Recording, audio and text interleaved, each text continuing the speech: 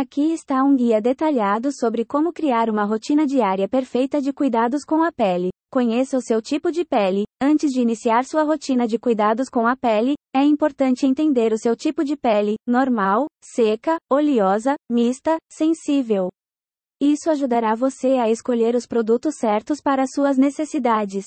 Limpeza. Comece sua rotina de cuidados com a pele lavando o rosto com um limpador suave adequado ao seu tipo de pele. Massageie o limpador em seu rosto em movimentos circulares suaves para remover sujeira, óleo e resíduos de maquiagem. Enxague bem com água morna e seque suavemente o rosto com uma toalha limpa. Tonificação. Após a limpeza, aplique um tônico na pele para restaurar seu pH natural e prepará-la para as próximas etapas. Escolha um tônico sem álcool com ingredientes calmantes e hidratantes. Aplique o toner no rosto com uma bola de algodão ou com as mãos, enxugando suavemente a pele. Tratamentos específicos. Se você tem problemas de pele específicos, como acne, manchas ou sinais de envelhecimento, agora é a hora de aplicar tratamentos direcionados. Você pode usar soros ou cremes que contenham ingredientes como ácido salicílico para a acne, vitamina C para manchas escuras ou ácido hialurônico para hidratação e redução de rugas. Siga as instruções do produto para uma aplicação adequada. Hidratar. A hidratação é essencial para manter a pele saudável e macia.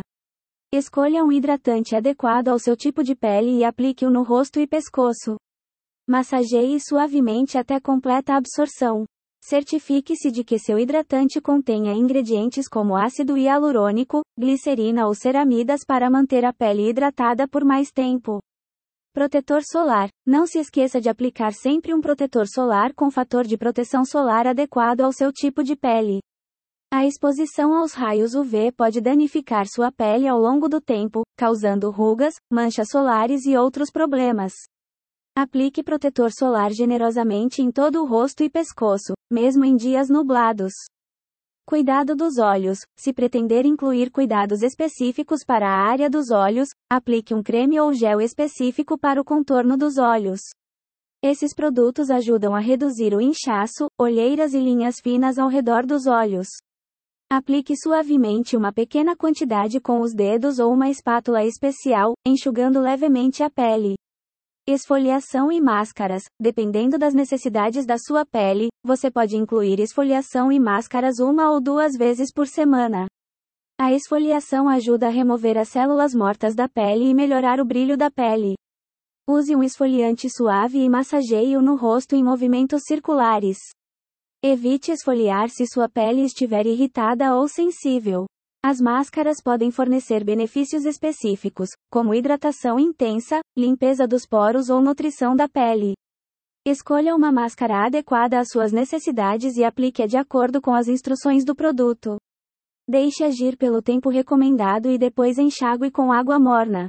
Beba água e alimente-se de forma saudável. Os cuidados com a pele não se limitam apenas à aplicação de produtos externos.